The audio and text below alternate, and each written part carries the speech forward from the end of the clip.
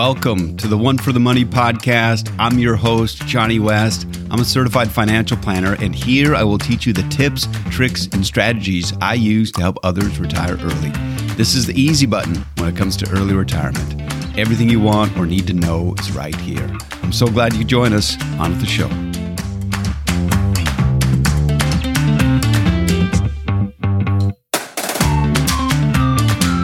Welcome to episode 10 of the One for the Money podcast. Again, I'm both glad and grateful you have taken the time to listen. In today's show, I will answer one of the most frequent questions I get, which goes something like this. When is the best time to invest in the stock market? Or another version, is now a good time to invest in the stock market? I will review a strategy that may help ease your entry into the market. In the tips, tricks, and strategies section, I'll be going over mutual fund expense ratios, as you might be paying a lot more than you realize, and I'll go over strategies, how you can reduce these. Thank you for listening. Now on with the show.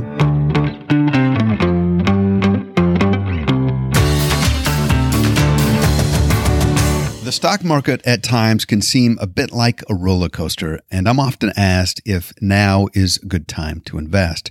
And my answer is it's always a good time if you are investing for the long term. Now, investing is a lot like the old Chinese proverb, the best time to plant a tree was 20 years ago, the second best time is now. And the same holds true for investing. And if the history of the stock market is our guide, 20 years from now, you will likely be really glad if you decided to invest today and may wish you had invested more. Despite this fact, many are still hesitant to invest because they fear that the moment they do, the stock market will drop. No one wants to buy high only to see their investments go lower. And I can't say I blame them. But the only trouble is that it's impossible to predict what the market will do over the next few weeks, months, or even years. However, a look at stock market history might serve as a potential guide, but a qualifier should always be added, which is that past performance is no guarantee of future returns. Now, here is the data on the S&P 500. Now, the S&P 500 is simply the average returns of 500 of the largest publicly traded companies in the United States. It's not an exact proxy for investing, since good investment practice has one invested portion internationally, but the U.S. economy, which is the largest in the world, should be a decent proxy. Now, this data is since 1937, and it shows the probability of positive returns after certain periods of time. Now, this data is courtesy of First Trust and utilizes Bloomberg data. Now, the data comes from December 31st, 1936 through December 31st, 2021. And after over those 21,000 trading days since 1937, investments were higher after one day 53% of the time. So if you invested today, the odds that your investment would be higher tomorrow would be 53%. Now, 1 month later, the odds would be 63%. 3 months later, 69%. 1 year, 77%. 3 years, 87%. And at 10 years, it would be a 97.3% chance that your investments would be higher. No surprise that the longer you are invested, the higher the probability that your investments would be higher as well. Yet despite this historical data, some still are nervous about investing, and I get it. But there is a strategy that can help those who might still be hesitant to invest to start doing so. Say hello to my little friend called dollar cost averaging. What exactly is dollar cost averaging? Dollar cost averaging is a strategy in which you invest in the stock market at regular intervals, be it weekly or monthly. Now, many of you may already be employing such a strategy through contributions to your 401k accounts. And with dollar cost averaging, you are investing regardless of whether the stock market is high or low. If the market is lower, you are investing. If the market is up, you are still investing. The benefit of this strategy is it helps remove the emotion from investing. Now, here's why you might benefit from dollar cost averaging. What may surprise many is that the stock market is almost always down during part of each year. But at the end of at least 3 out of 4 years, it will be higher on December 31st than it was on January 1st. Well, let me explain. So since 1980, the market was always down during the year. And what I mean by that is on January 1st, the market is at a level. And sometime during the year, the market will be down on average between 14%. So during the year, it'll be down, but by the end of the year, approximately 3 out of every 4 years, it will be higher. I'll highlight a few examples. Many are familiar with Black Monday, and that was in 1987 when the Dow Jones dropped 22% in a single day. Now, the markets were down as much as 34% during the year. So during January 1st through December 31st, at one point, the markets were down 34%. And yet, by the end of the year, December 31st, the markets had finished up 2%. So if you invested money on January 1st and held it in through December 31st, and this is utilizing the S&P 500, your investments would have been up 2%. And yet at one point, they would have been down as much as 34%. And that's, again, a huge reason why if you invest on a monthly basis, utilizing dollar cost averaging, then you would be buying some of those dips in the market. Now, another example of a more recent time was the COVID correction in 2020. As you may recall, the markets were down as much as 34% during the year and finished up 16% higher than they were on January 1st. And again, when you were buying on a monthly basis, you are buying at a discount. Now, some have a question, what if I have a larger sum of money to invest? Is dollar cost averaging still the best strategy?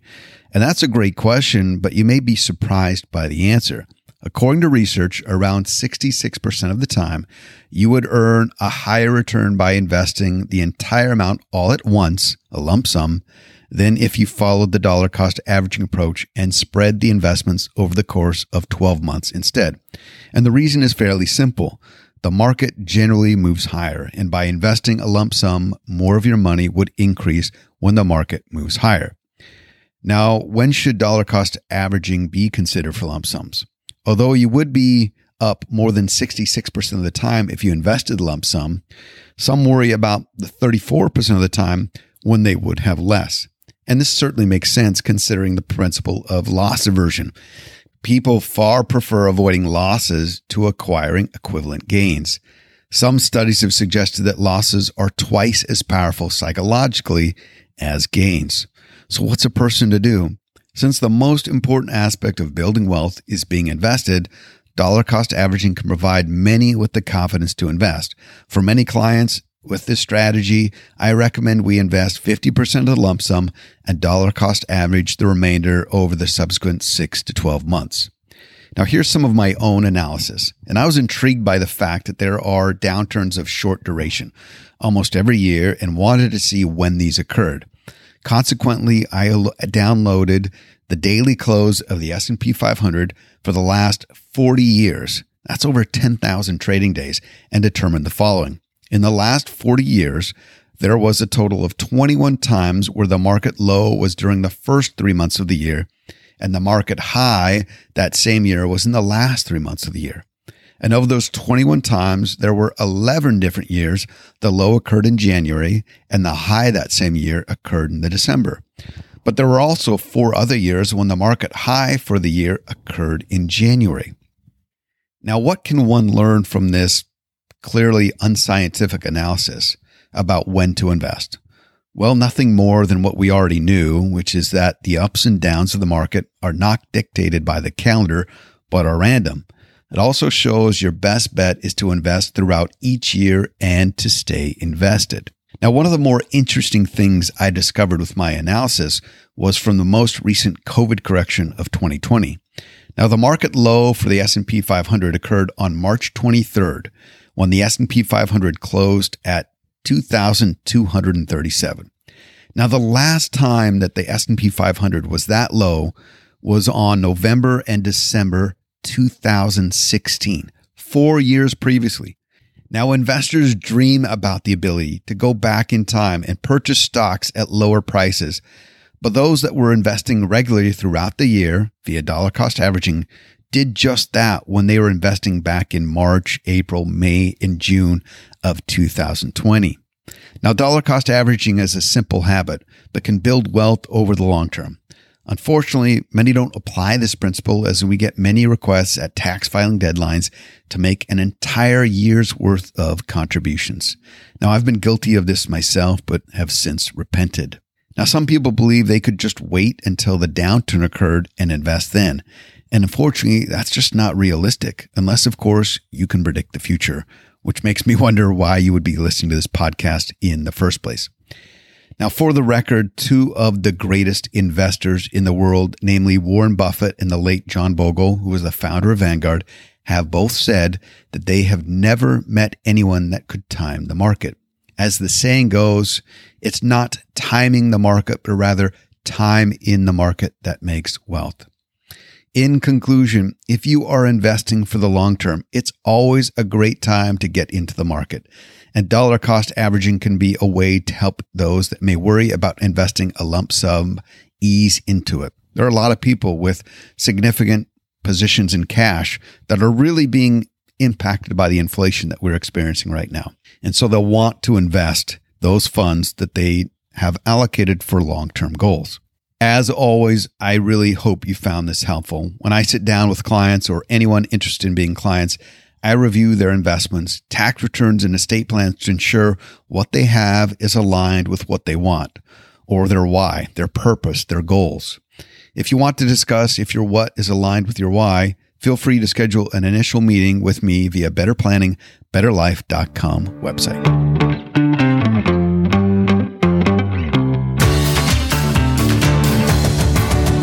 Welcome to the tips, tricks, and strategies portion of the podcast. This is a tip regarding mutual and exchange-traded fund expense ratios. If you are invested in mutual funds and exchange-traded funds, which you likely are in your 401k, you're paying these fees. You just may not know it. And that's totally normal, as most people aren't aware. There is an external expense within mutual funds or exchange-traded funds, also known as ETFs, and that's called the expense ratio. And this expense is the fee paid to the mutual fund or ETF provider to assemble and manage the mutual fund or ETF. And this fee covers the costs associated with the administration, portfolio management, marketing, and more. And these fees are usually a percentage-based and represent an investor's cost each year. So they can be as low as 0.03%. So to give you an idea of how much of a fee that would be, on $10,000 invested, that would cost you $3 each year. Pretty great deal. But I have seen them as high as 1.89%. So you would be paying $189 each year on that same $10,000 invested. Now, these fees are deducted internally from your investment. Now, you may be wondering, why are these fees charged by mutual funds and ETFs even necessary? And the reason is simple. Mutual funds and ETFs provide the most cost-effective way for you to spread your money across investments. The technical term we use for this is diversification, and it's one of the most critical aspects of investing. And it's helping ensure that all of your nest eggs are in more baskets. And this isn't just age-old wisdom, but rather evidence-based research proving that diversification is better for investors. The theory is called the modern portfolio theory, and it's a mathematical framework for assembling a portfolio of assets such that the expected return is maximized for a given level of risk. So let me put that in layman's terms. So given a level of risk, you can get your expected return maximized through diversification. And this makes sense if you don't have all of your money allocated to a single stock, like the people did in Enron when they lost their entire retirement savings because they had too much allocated to company stock. Now, let me explain why diversification is so critical. The stock of some companies are over $3,000 for just one share. And if you just had $5,000 to invest, you wouldn't be able to own very many companies. But mutual funds and ETFs allow you to spread that same $5,000 across hundreds and even thousands of companies because it's spread out through the fund. Now let's get back to the original topic, which is the internal expense ratio for these mutual funds or ETFs. Now, the amount of the fee is really based on how much management that you're going to have. Some mutual funds are called actively managed. And what we mean by that is there are portfolio managers and research teams that are determining which company stocks are best to invest in. Now, some mutual funds are passively managed, which means they are investing based on a publicly available list, such as the S&P 500, which is 500 of the largest publicly traded companies in the United States. Another example would be the Russell 2000. Just to give you some further context, an actively managed fund may not select all 500 companies in the S&P to select for their mutual fund. They may select 237 of the ones that they think will outperform in the coming year or so. Now, these actively managed funds, as one would gather, have higher expense ratios, whereas the passively have much lower as there's little management required. Now, there's a lot of debate about which is better. Is active management better than passive? And one might think that active management with their research and expertise would have a clear advantage. But long-term data shows otherwise, that passive outperform, especially when you consider the fees. While there certainly is a place for active management in certain situations, a diversified passive investment strategy used in combination with a financial plan can serve you well.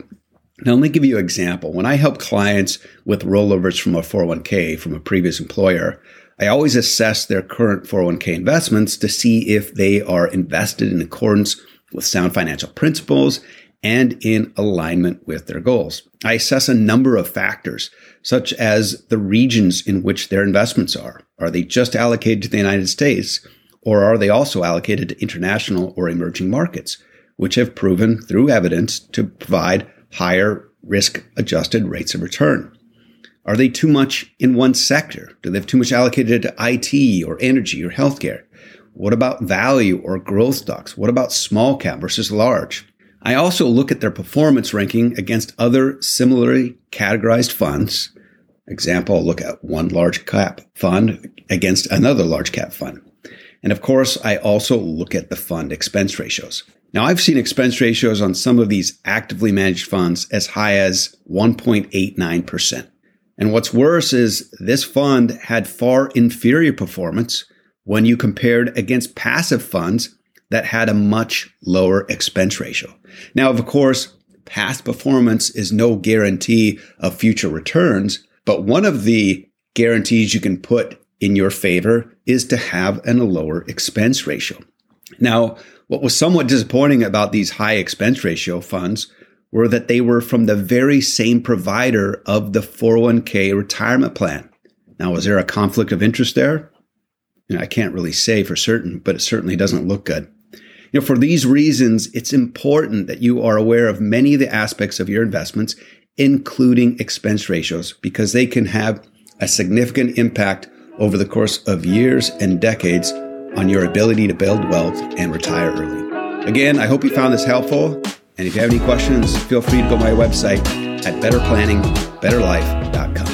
Thank you for listening. And until next time, remember that no one builds wealth by accident. If you want to learn more about how to build wealth to retire early, head on over to my website at betterplanningbetterlife.com. The opinions voiced in this podcast are for general information only and are not intended to provide specific advice or recommendations for any individual. To determine which strategies or investments may be suitable for you, consult the appropriate qualified professional prior to making a decision. There is no assurance that the techniques and strategies discussed are suitable for all investors or will yield positive outcomes. The purchase of certain securities may be required to affect some of the strategies. Investing involves risks, including possible loss of principal. Economic forecasts set forth may not develop as predicted, and there can be no guarantee that strategies promoted will be successful.